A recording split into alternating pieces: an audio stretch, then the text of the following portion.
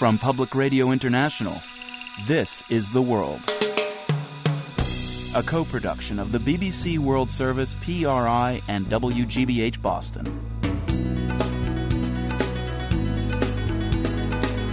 It's Thursday, March 8th. I'm Marco Werman.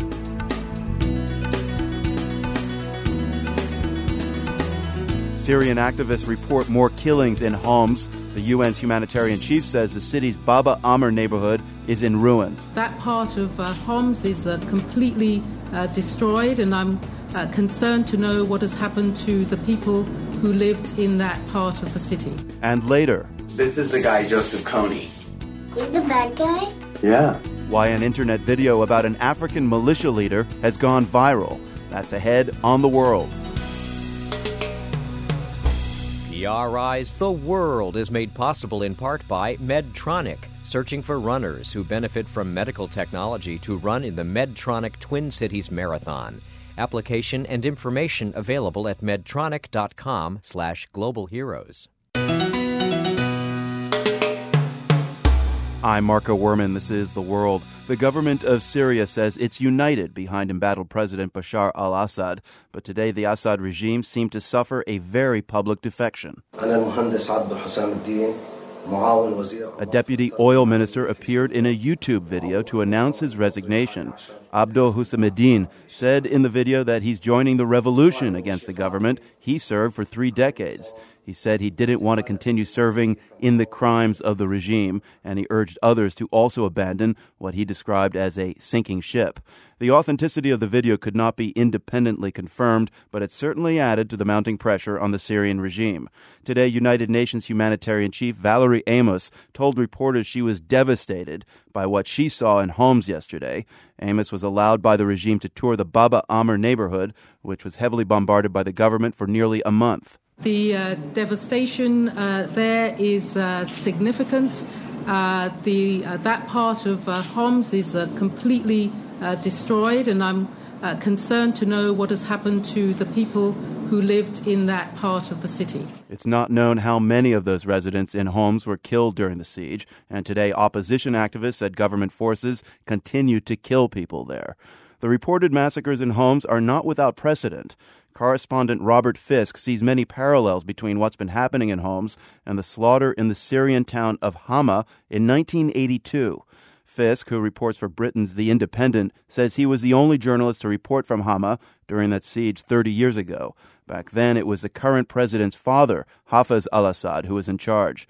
Fisk calls what we're seeing today in Homs the ghost of Hama. The Syrian defense brigades of Bashar al-Assad's father, Hafez, they smashed their way into Hama after there was an Islamist uprising, a real Islamist uprising, not of regime opponents demanding democracy, but regime opponents demanding an Islamic state. And largely, the West went along with this. We didn't mind it if Hafez al-Assad and his brother Rifat, Bashar's uncle, wanted to crush these Islamists, and they did so brutally. They destroyed most of the old medieval city of Hama, smashed down the ancient Nouril water wheels, bombarded the ancient Great Mosque until it was nothing but rubble, killed at least 10,000 Syrian citizens. That's 3,000 more dead in 20 days than have died, the estimated death toll, in the whole of Syria for the past year. And afterwards, those survivors were taken away and executed or tortured to death. So Hama was on a much greater scale, a much more ruthless scale, and the West said very little about it because at the time we were much more worried about Islamic revolution than we were, I remember this was only 2-3 years after the Iranian Revolution, than we were about human rights and democracy. Robert Fisk, as an observer of Syrian history, how does that 1982 episode in Hama come into play now? I mean, where does that lead you?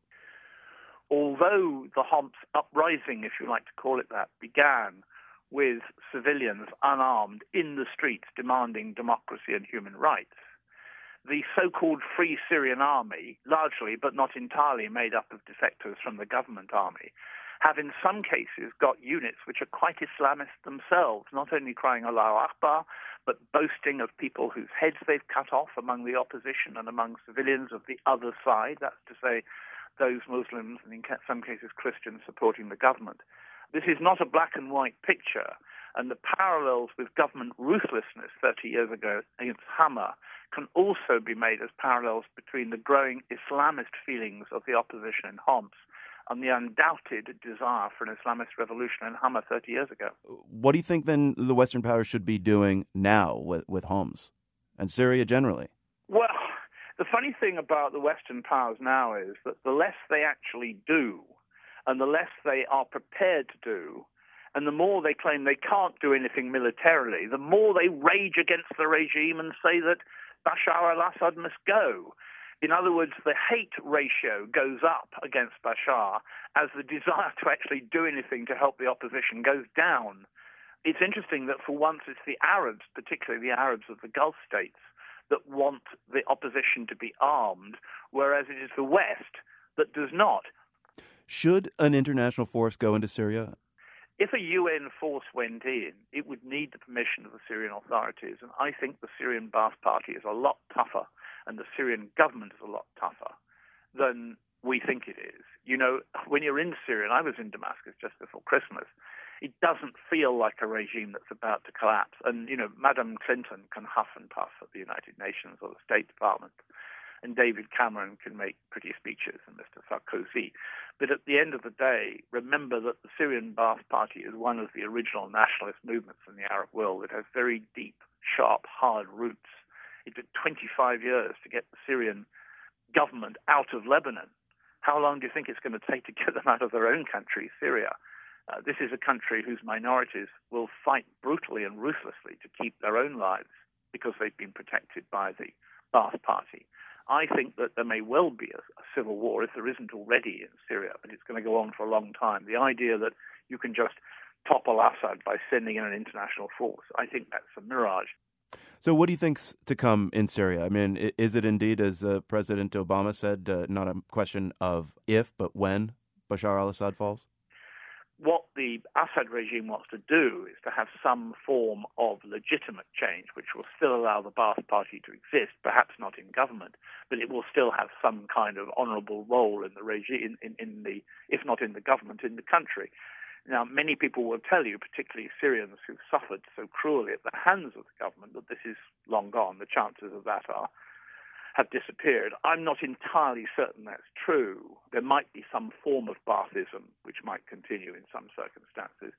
But you see, I think that Bashar al-Assad has one major problem. I think he always wanted to be the man who brought freedom of some kind to Syria. But now he's up against the revolution. If he tries to bring that freedom now and say, I'm with the people, not with the regime, he'll suffer a coup d'etat, a correctional movement, which is what his father staged against the old regime all those years ago, 40 years ago. There are people in the regime who will be so frightened that they will lose their lives if Bashar goes, that they will turn against him if he tries to make radical changes in the country now. So I came to the conclusion several months ago that what Bashar will do is soldier on and hope for the best, which is what he's doing. Robert Fisk, the Middle East correspondent for The Independent, thank you very much for your time. You're welcome.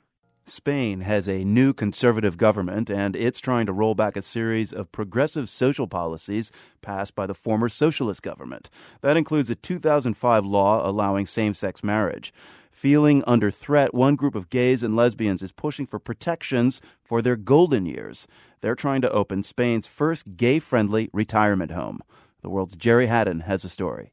Paulina Blanco is a 62-year-old retired school teacher. She's also a lesbian. She and her partner of 40 years recently began shopping for a retirement home in Barcelona.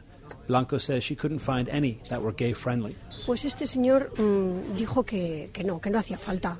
Sitting in a Barcelona cafe, Blanco recounts how, on a recent visit to a traditional retirement home, the director told her he wouldn't give gays special consideration. Everyone's welcome, he said, whether you're gay, fascist, whatever. Blanco says lumping gays in with political extremists shows how little retirement home operators know about the special needs of aging gays and lesbians. Y ser homosexual o ser transexual es una cuestión de identidad de la persona. Being gay is a part of you, she says. You can't just leave it at the door of a retirement home when you go in.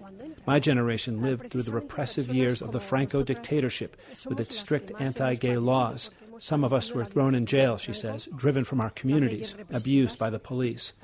And so at this final stage of our lives, we want to be able to enjoy a good quality of life and the freedom that was denied us in our youth.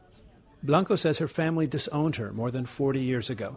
Being gay in Spain was a crime until democracy came in the late 1970s. And even until 1988, gays displaying affection in public could be thrown in jail or forced into state-run re-education programs. But things have changed. Today, gay Spaniards can get married and adopt children. Both measures were passed by the socialist government that lost power 4 months ago. 53-year-old Federico Armentero says those newly gained rights are now under threat by the new government. La igualdad yo creo que es como todo, ¿no? Es las igualdades. The fight for equal rights is like anything, he says. You take a step forward and then a few back. During the last elections, the conservative Popular Party pledged to get rid of the gay marriage law in order to get the vote of the church. Mi criterio particular es que... And they won. Since the vote, the rhetoric hasn't let up. Last month, Spain's new Interior Minister, Alberto Ruiz Gallardón, told Spanish radio that although he personally didn't see gay marriage as unconstitutional, he'd let the country's highest court decide. Critics say Gallardón's comment was disingenuous because the Popular Party filed suit against the gay marriage law to begin with. Federico Armentero says he fears that a repeal of the marriage law would only be the first step toward curbing broader rights for homosexuals, so he's planning to build a safe haven here on a scruffy lot in a town outside Madrid. If Armenteros and a group of supporters have their way, this empty field will soon host a retirement home for gays, lesbians, and transgenders. He says the High Visibility Project serves not only to safeguard aging gays against discrimination. Lo que va a contribuir es a la normalización, a que dentro de unos años no haga falta. It'll contribute to the normalization of gays in society as well, he says. The idea is that within a generation there won't be a need for a place like this because people will be used to us. People will be able to live alongside each other without thinking about differences. Armentero says retirement homes are especially hard for people who've had sex change operations because they can't keep their condition a secret from doctors and nurses. Usually, they stay away. Porque conocemos gente que nos lo estaba diciendo. He says, we know lots of people who say, I have the insulin syringe ready for the day when I'll have to kill myself rather than enter a retirement home. If they don't commit suicide, they live out their days alone and bitter. No one visits. When they die, no one knows it. Armentero says he's gotten queries from hundreds of gays around Spain anxious to move in one day, but he hasn't broken ground yet, even though the local town of Rivas Vacía Madrid has leased the land for free. Like so many building projects in Spain these days, the economic crisis has made funding for the gay-friendly retirement home harder than organizers expected. For The World, I'm Jerry Haddon, Rivas Vacía Madrid, Spain. You can literally have the world in your hand. True, our entire program is available as a podcast. We also offer downloadable versions of the Global Hit and the GeoQuiz. You can find out how to listen and subscribe at theworld.org/podcasts. While you're there, be sure to check out our other audio offerings. We've got weekly podcasts on everything from language to science, from history to foreign policy. And it's not just recycled radio. Our weekly podcasts contain a lot of stories you won't hear on air. So check them out. Again, those podcasts at theworld.org/podcasts. The World is brought to you by PRI with help from the Medtronic Foundation, helping inspire the next generation of healthcare innovators through Science Matters, a hands-on science guide for the entire family. Science Matters, available to classrooms and families at medtronicfoundation.org. I'm Marco Werman. This is The World. There's a new video online about an African militia leader, and it's gone viral. More than 36 million people have watched Kony 2012 on YouTube in just the past 3 days. The video is about Joseph Kony. He's the notorious leader of the Lord's Resistance Army, or LRA, which started in Uganda. Over several decades, Kony and his forces have kidnapped thousands of children and forced them to kill and commit atrocities. Kony has gotten media attention over the years, but this video is drawing attention to him in a whole new way. It's also drawing a lot of criticism. The World's Jason Margolis has more. The 30-minute video begins with some pictures of Earth from space, babies being born, and people using Facebook and Twitter. Humanity's greatest desire is to belong and connect.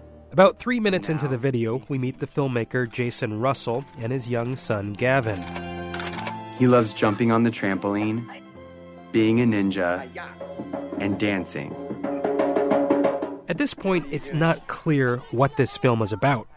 10 minutes on, the filmmaker is at a table with his young son. This is the guy, Joseph Kony. He's the bad guy? Yeah. Joseph Kony, he has an army, okay? And what he does is he takes children from their parents and he gives them a gun to shoot, and he makes them shoot and kill other people.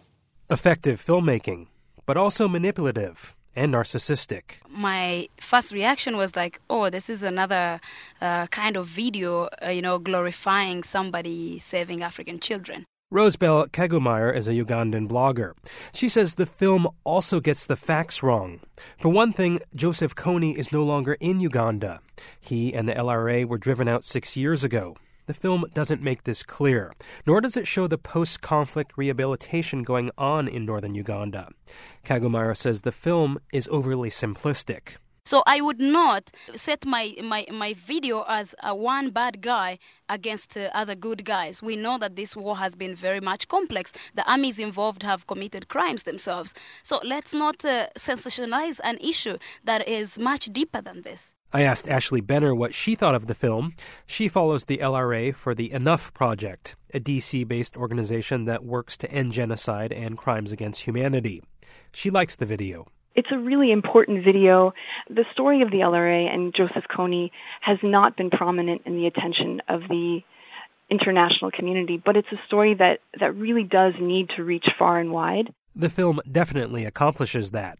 It's geared toward galvanizing teenagers, says Maria Burnett, a Uganda expert with Human Rights Watch. The film is not set up for sort of key policymakers or elites who are in a position to understand the dynamics and details and history of the conflict. That said, she says it does bring attention to an issue that has been easy for governments to overlook. There's one more controversial element to the film. At the end, the filmmaker and his organization, Invisible Children, suggests 3 ways to get involved. 2 are donating money to his group. Everything you need is in a box called the Action Kit. It has 2 bracelets, one for you and one to give away. The Action Kit costs $30. Critics say the group spends too much of that money on making films and paying the filmmakers, and not enough on programs in Africa. The organization posts its yearly financial statements online. It says people are free to look, then decide for themselves if they want to donate. For The World, I'm Jason Margolis. Vladimir Putin may have claimed a resounding victory in Russia's presidential election, but his opponents in Moscow haven't given up their fight. They're planning another protest rally on Saturday. The protesters' anger is clearly focused on Putin, but where that anger comes from, well, some say it began with a large-scale case of road rage. The World's Laura Lynch explains. To drive in Moscow requires heavy doses of patience and perseverance. In rush hour, it can sometimes take 30 minutes to travel 1 block. But there's one sound certain to make disconsolate drivers feel even worse. The sirens could mean an emergency, police, fire trucks, or ambulances. But in Moscow, they might also warn of the approach of a government apparatchik. And when they come along with their blue flashing lights, they are the kings of the road. Everyone has to get out of the way or else. 32-year-old Peter Shkumatov found that out the hard way almost 2 years ago. Hello. I'm sorry, 1 minute. Yes, okay. Amit Shkumatov parked on a busy street as he finishes a phone call with a friend. He owns a battered 2005 Nissan, and he invites me to go for a drive. In April of 2010, Shkumatov was hit by a car as he was crossing the street at a crosswalk. A sedan fit with the blue light of a high-ranking official ignored a red light. Shkumatov says he couldn't find anyone brave enough to testify, and that's when he had an awakening. He became an activist, armed with a blue plastic bucket. Это вызывает ощущение честности и справедливости. It's all about fairness and justice. We follow the rules of the road, and we demand that everyone else should follow them as well. And now it is a group. The Society of Blue Buckets are people who are fed up with motorcades and the power they represent. Power, and to Shkumatov, contempt. He, like the others, keeps a small blue bucket taped to the roof of his car at all times. The group lobbies for an end to the flashing blue lights, and they post videos showing dangerous driving by the men in the dark sedans. and some of them now even refuse to pull over when the lights start flashing behind them. When he started, Shkumatov says he got pulled over all the time. When we started, we had serious problems with the police. But for the last year or so, a lot of the policemen are starting to support us and see us as a force that strives for justice. Shkumatov has now become almost obsessed with challenging authority. He quit his well-paid job in internet marketing and now goes to court to help others facing unfair traffic charges. His activism has now also spread to politics. Добрый день. While we're driving, a radio station calls asking for an interview about the election results. He pulls over to the side of the road to offer his views. The Blue Buckets may be among the first of the citizens groups formed to challenge those in power, and they still only number about 3,000 active members. But Shkumatov now sees that it was just the start of what has become a huge change in people's attitudes. In 2008, movements like ours didn't exist. In 2010, they were just in their infancy, when the Blue Buckets appeared. But now, the people who want change have become a group of hundreds of thousands, if not millions. We are clearly giving birth to a new movement, and it's obvious that this will only grow in the years to come. But grow into what? Shkumatov admits he has no idea what will happen in the next few days or even months, with a protest movement that's still without an official leader or party. For the time being, he vows to work even harder to help people who face injustice. As we say goodbye, he poses for a moment beside his blue bucket for a photograph. He then gets back into his car and waits patiently to work his way back into traffic, crawling along. Slow, maybe, but determined to make a difference. For The World, I'm Laura Lynch in Moscow. You might not know it here in the U.S., but today is International Women's Day. In Russia, it's a big deal. Laura Lynch reflects on International Women's Day in Russia at theworld.org.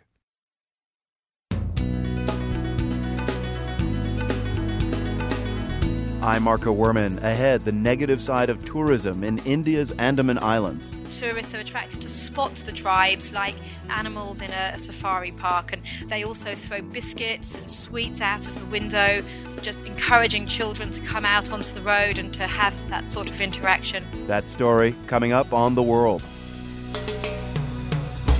PRI's The World is made possible in part by Medtronic, searching for runners who benefit from medical technology to run in the Medtronic Twin Cities Marathon.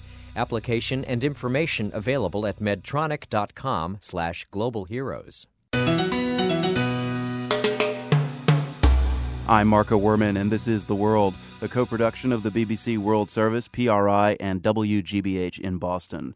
When Burma shed British colonial rule and became independent in 1948, it was one of the wealthiest and best-educated countries in the region. Now, after almost half a century of repressive military rule, the country now known as Myanmar is one of the poorest, and until recently, it was among the most isolated. But recent political reforms have started to open the country up again, and Burmese are flocking to English classes to prepare for new opportunities. The World's Mary Kay Magsad visited a couple of classes in the capital, Yangon. To get to Mya Kyang's popular all-day English class, you walk down a dusty side street, into a tea shop, and through it to the other side. And there you are. My major purpose in life, There are some 500 students crammed into this makeshift space on low wooden benches. Their beefy, middle-aged teacher sits up front in a plaid shirt and a sort of male sarong called the longi, reading from the book he selected to teach his students English, The Master Key to Riches, a self-help book by Napoleon Hill, published in 1956. One of the students is a Buddhist monk. This book, it gives knowledge to me. That's why I study this English book. But then he admits he doesn't really get what the book's trying to say. I paged through it. The front cover says, "The world-famous philosophy of personal achievement based on the Andrew Carnegie formula for money-making." It includes praise for the art of salesmanship, the art of competition, the blessings of individual initiative, and the necessity of honest production to justify the art of advertising. I tell the monk I can see why this might be hard going for him, and he seems relieved. But Mya Kyang thinks the lessons in this book are perfect for young Burmese, especially at this moment in their country's opening up. Yes. So you see, in these books, we can get a lot of knowledge from business sense or social dealing. Mya Kyang is 53, so he grew up under military rule. In fact, he says, he served as Burma's military attaché in India in the late 80s and early 90s, so he was away during the 1988 crackdown. He says he's glad to see the current reforms. He says they're very nice, but he seems a little wary. He doesn't know why the government is making these changes. The present government, they want something. I don't know what they are aiming. Otherwise, they don't do like that. Whatever the military's aim, Mya Kyang says his students need the help with their English. He says many are poor and can't afford more expensive lessons elsewhere. Here, they pay about $4 a month to come to as many classes as they like. Much of the class seems to be in Burmese. But 21-year-old student Myo Myant Ong says it's working for him. I am lazy student. But, I attend the class, so the teacher motivates me. Burmese schools teach English from kindergarten on, but Myo Myant Ong says that doesn't count for much. The teaching is bad, and there's little opportunity to practice. Our education system is systematically destroyed, so we have no knowledge of English. And yet, says 28-year-old engineering graduate Nan Kin Lei, English is essential for many professions. She says Myanmar is different from Thailand and Japan, where they translate the relevant subjects into their own languages. But in Myanmar, we had to learn the engineering or medicine through the English medium. Yes, if you don't know English, you cannot be expert in your subject. She's coming to this class, she says, because she's ashamed her English isn't better than it is. She's impatient to improve, an energy that seems shared by many young Burmese. Who else wants to share? You, maybe? This much smaller English class is taught by a nonprofit organization called Myanmar Igris. We have to educate the people to make the real positive changes here. So we're trying to be the change agents of Myanmar. Lala Win heads the English department here. She says Myanmar Igris runs many other classes too. Social entrepreneurship, which is the disguised name for political leadership course, and management for those who want to join NGO workforce, and civic education applying leadership, especially tailored for the ethnic minorities, and public policy for the MPs. In other words, Myanmar Igris is trying to train up a competent civil society to help Myanmar move in a new, more democratic direction. She says the military government had its suspicions when the group started doing this in 2006. So in the classes of Igris, the military intelligence, they may sit down or they videotape, record, and, report back. But they realize Igris is just education institution. It's not trying to threaten their power. So they let us go, and they even sent their people to join the courses. Now, Myanmar Igris runs courses teaching international standards to police as well as to private citizens. Lala Win hopes all this training and education can lead to Myanmar once again becoming a regional leader in education, as it was in the 1950s. I don't want to compete with Thailand for tourist country. I don't want to compete with China factories. I don't want to compete with India with outsourcing. We have our own advantage. Even now, the international schools in Myanmar have a lot of neighboring students, like Korean, Thailand, Chinese. It's way cheaper than their country, and they're getting good standard education. So they started sending their kids to international schools in Myanmar, but this is in small scale. Take it larger, she says, and Burma can reclaim its competitive advantage as an education hub. Mya Kyang's classroom is certainly doing its bit. A couple of the students tell me he has inspired them to become English teachers themselves.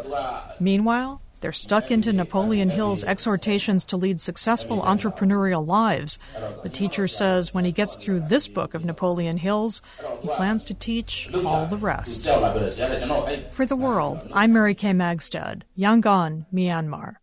The English language is a high-status language all over the world, including here in the U.S., and that status of English is a theme of the latest edition of our weekly language podcast, The World in Words. Patrick Cox, you host the podcast, and for this edition, you spoke with Elizabeth Little.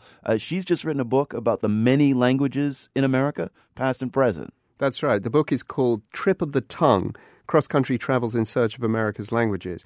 And when she set out to write the book, she intended it as a kind of a whimsical road trip around the country's linguistic back roads. But it didn't really turn out that way because Little made, through the course of her reportage, she made this interesting and somewhat contentious connection.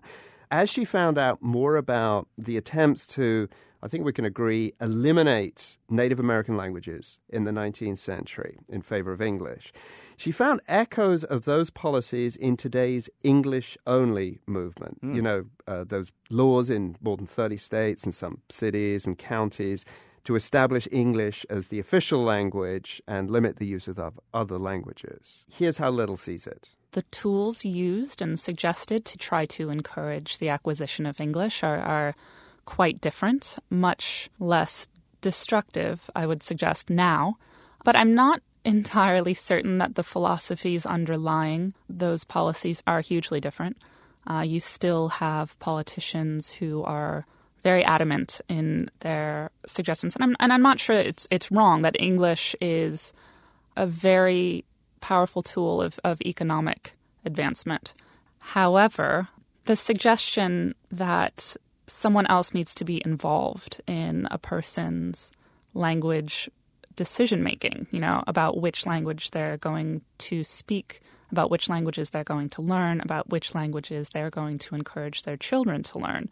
I personally find it ironic that certain conservatives would like to be involved in that private decision. And I should add, Marco, that although the English-only movement is mainly led by conservatives, these referendums are often overwhelmingly approved. Now, Patrick, apparently Elizabeth Little also visited several Indian reservations. What did she find out about the state of those indigenous languages? Well, most of those languages are dying out pretty rapidly if they haven't already died out, despite in some cases, heroic attempts to sustain them. There was one trip she did take to the town of Forks in Washington State. Forks is the setting of the Twilight series. Yeah, these books that all the teenagers are reading, modern vampires. That's right. And what I'm about to tell you is largely not news to any Twilight fans. But one of the characters in the series is a member of the Quileute tribe, whose reservation is nearby Forks. And in one of the Twilight movies, he utters a Quileute phrase. It's in a love scene. Here it is. Did you get that? Korklautle? What do you think it means? When's the sequel coming out? Well, according to tribal members, it is good Quileute. It makes perfect sense in Quileute. The context suggests perhaps that it is a declaration of love, but we don't know for sure. Here's Elizabeth Little again. The Quileute tribe issued a statement on Facebook saying that they were going to respect Jacob's privacy, and that's the fictional character's name. They're going to respect his privacy and not reveal what it was he said in the movie. It's not a very well-attested language. There's certainly no textbooks about Quileute. And certainly for your average, 14 or 15-year-old who is not hugely conversant in linguistic terminology or the literature isn't going to be able to find anything about Quileute. So you just have a lot of hopeful speculation. Writer Elizabeth Little there. You can hear her conversation with the world's Patrick Cox in the latest World in Words podcast. Just go to theworld.org. Patrick, thanks as always. You're welcome, Marco. Now for our geo quiz today, we want your help putting the Andaman Islands on the map. So name the body of water, if you can, where this tropical island territory of India is located. Marco Polo may have been the first to write about the inhabitants of these islands, and they still seem to fascinate visitors today. Many hope to catch a glimpse of the indigenous islanders known as the Jarawa. The Jarrah are a hunter-gatherer tribe, and we believe their ancestors were part of the first successful migrations out of Africa.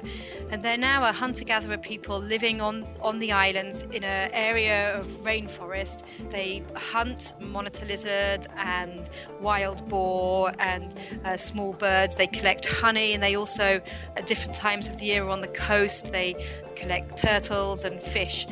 And they've thrived on their islands for 55,000 years, but now are threatened by pressure from outsiders and exploitation. Sophie Grieg is a campaigner for Survival International, an organization that advocates for the rights of tribal peoples worldwide. So this pressure comes in some various forms, and one of the most intriguing, maybe disturbing, are these human safaris. What are they, and just how disruptive is this form of tourism for the Jarrah? Well, it's horrible, really, the notion of a human safari, but that's really what it boils down to. The most common is where tourists are attracted to go through the road. A road was cut through the center of the Jarrah's forest, and tourists are attracted to go on this road just to spot the tribes like animals in a safari park. And they also throw biscuits and sweets out of the window at the Jarrah, just encouraging children to come out onto the road and to have that sort of interaction. There are certain restrictions to try and stop people doing this, but there have been violations of this. Police officers have been bribed to allow the convoy to stop and for tourists to get out and to be able to take video of the Jarrah women dancing, not wearing many clothes, and these videos have then been posted and shared around with tourists in the Andaman Islands. It's really disgraceful. So the local authorities don't seem to be very effective. On the contrary, maybe even counterproductive. The most recent shocking news is that a policeman who was put in charge of monitoring the interaction between tourists and the tribal people has recently, just this week, been found to have organized his own private VIP safari where he got the police who are supposed to be protecting the tribe to hold a number of Jarrah people back as they were on their way to do some fishing in a creek and wait for his family to be able to take photos to have their own private safari. And this is the second most senior policeman in the Andamans, and it really just shows how pervasive this attitude is, that, you know, these people are a curiosity for the entertainment of outsiders rather than people with rights and that need to be respected. Is there any sign that protections for the Jarrah will be put in place? Well, there's been a huge furore about the human safaris in the last couple of months, and we really hope that that pressure will start to bear down on the authorities to make sure that the road that cuts through the heart of their reserve is closed. People can go by sea and they don't have to go through the forest. If the administration just needs to prioritize that so the Jarrah can control the level of contact they have. They've only been having any sort of friendly contact with the settlers and people around for about 12 years, which is a tiny amount of time in terms of developing immunity to diseases, and they're incredibly vulnerable to exploitation, as we've seen with these human safaris. So it's essential that their land is protected, the road is closed, and then they will be in a position to make their own choices about how much contact and how much interaction and how they want to live their way of life. You know, I remember the account of a woman from South Africa who was put on display in a cage in London in the 19th century. You know, it was like a freak show, and the impresario just wanted to sell tickets. I got to say, this feels quite similar, and I'm just wondering, why is it even happening in the 21st century? Is it about money? I don't think it's about money so much. I think it's people are sucked into this notion of the exotic and the primitive and want to go and look at it. And until we change people's attitude, make people realize that the Jarrah are people with rights that deserve to be respected, I fear that this is going to go on. Sophie Grieg, a campaigner for Survival International in London, she's been telling us about the Jarrah people of the Andaman Islands that are located in the Bay of Bengal. Bay of Bengal is the answer to our GeoQuiz. Sophie, thanks very much for telling us about this. Thank you very much. Still to come on The World, cold hard drives and warm fuzzy vinyl on PRI. I'm Marco Werman. This is The World. Unless you've been hiding under a rock, you've heard about the new iPad. So yet another shiny must-have Apple product is about to hit store shelves. But Apple's to-die-for gadgets can actually be deadly for the Chinese workers making them. A one-man show now on at New York City's Public Theater explores that prickly issue. Bruce Wallace has a story. First, a few disclosures. I'm writing this script on an iMac. If I were traveling, I'd be writing on my MacBook or my iPad. If my editor were to call, he'd reach me on my iPhone. If I wanted to ignore his call, I could turn the music up louder on my iPod. I'm in deep. But Mike Daisey, he's somewhere altogether deeper. I am at the level of geekishness where, to relax, after performances like this one, sometimes I will go back to my apartment and I will field strip my MacBook Pro into its 43 component pieces. I will clean them with compressed air, and I will put them back together again. It soothes me. That's a bit of Daisey's one-man show, The Agony and the Ecstasy of Steve Jobs. In the show, Daisey describes how his obsession with Apple products led him to uncomfortable discoveries about how those products are made. He travels to China and talks to workers outside the massive Foxconn factory in Shenzhen, where 500,000 employees churn out tons of stuff for Apple, HP, Dell, Nokia, and other electronics companies. During his time in China, Daisey hears stories of workers as young as 12, of nerve damage caused by sprays used to clean iPhone screens, and of debilitating injuries that could be avoided if workers were regularly rotated from one job to another. He says it strains belief to suggest that Apple is unaware of these conditions. Do you really think Apple doesn't know? In a company obsessed with the details, with the aluminum being milled just so, with the glass being fitted perfectly into the case, do you really think it's credible that they don't know? Or are they just doing what we're all doing? Do they just see what they want to see? Apple has lately stepped up its efforts to monitor and report factory conditions. For the past few years, the company has been conducting audits of their factories. The last report, released a few weeks ago, showed marginal improvement in 6 of the 8 labor-related categories, though there's still a lot wrong. Independent monitors have just started inspecting Foxconn plants in China, including the one Daisey visited. And Foxconn just announced a 25% wage increase for some of its Chinese workers. Daisey says these moves don't go nearly far enough. They need to look at hours, especially the incredible amount of overtime people work. They drive people into the ground. They need to look at the entire way Apple releases products. Because when Apple releases a product, that wave of creating mania, the fact that all the people wait outside those lines of those stores, that has a direct effect on the people who have to try to supply that mania. You know, people don't understand that system can actually be deadly. Daisey thinks that, as one of the most powerful players in the tech industry, Apple can do a lot more to ensure that factories are safe. He says as much in a letter handed to people leaving his performances, writing that if Apple put some of its profits back into factories, it would, quote, transform how all electronics are manufactured across the globe. Li Qiyang, director of China Labor Watch, says this is crucial, and he's happy to see that this is getting attention, in the theater of all places. If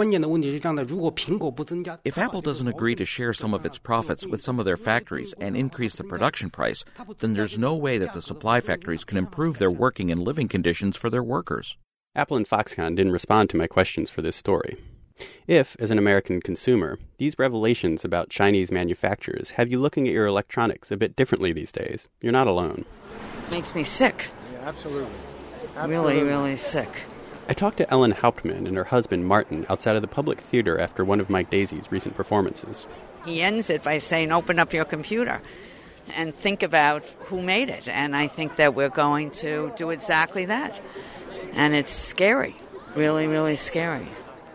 Mike Daisey says that people who are concerned about the issues he raises in the show and are wondering what they should do are in fact already doing something. Even being aware of it as an issue and beginning to think about it now and being conscious and having those conversations is actually, that's activism. Guo Rui Cheung worked for Chinese manufacturer Wintech and has permanent nerve damage because of a toxic chemical he used to clean iPhone screens. He's 29 and pretty down about the future, about finding work and someone to marry. I asked him what he would tell people just learning how their iPhones are made. He, like Daisey, thought that awareness was a start. I hope fans of Apple will know that the products they use require us to make a sacrifice. For The World, I'm Bruce Wallace. The Agony and the Ecstasy of Steve Jobs runs through March 18th at the Public Theater in Manhattan. Thanks to our friends at This American Life for help with the story. There's a special live performance of the play with a Q&A by Ira Glass. That's in Chicago on April 7th. We end our program today in Senegal. I was there just over a week ago to report on the country's contentious presidential election. And for someone who's long admired the music of Senegal, it was weird to find barely any music going on. Many of the winter tourists were absent, fearing election-related violence. A lot of the dance clubs were closed, so local artists had no venues to gig in. Radio stations in the capital, Dakar, were still playing classic Senegalese tunes, though, and that was a welcome blast of musical air, especially when they'd spin older, rarer tunes from the 70s and 60s.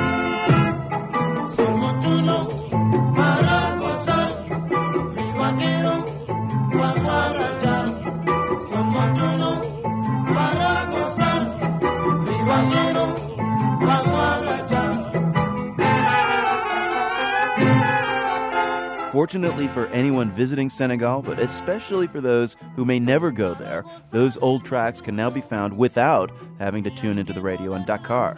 That's thanks to Teranga Beat, a new record label based in Dakar. Its founder is a Greek DJ who years ago fell in love with Senegalese music, especially its 1960s Afro-Cuban iterations. The label's first release features a band called Sahel. Its lead singer, Idrissa Diop, helps steer modern Senegalese music from its early Latin beat sound to a more authentically Senegalese dance groove. Teranga Beat has unearthed hundreds of old vinyl records from warehouses and private homes in Dakar. So this first collection is bound to be just the tip of the iceberg. And just listen to this iceberg.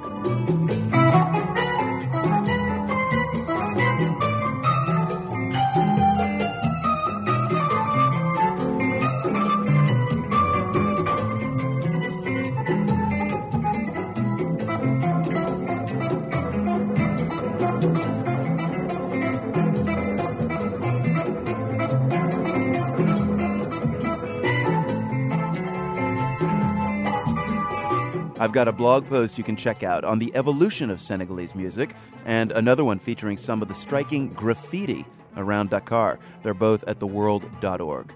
And if you're interested in smaller doses of the online world, then follow me on Twitter. I'm at Marco Werman, one word. That's all for us today from the Nan and Bill Harris studios at WGBH in Boston. Thanks for listening.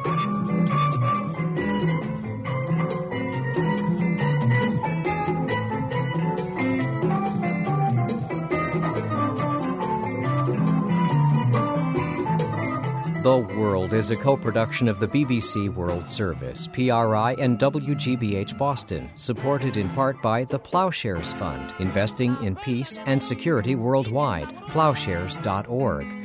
The National Endowment for the Arts, which believes that a great nation deserves great art, and by the WGBH Fund for Environmental Reporting, whose donors include the Grantham Foundation for the Protection of the Environment, supporting a cooperative approach to solving our critical environmental problems while we still can, and NASA, leading research on the Earth and its climate from the vantage point of space.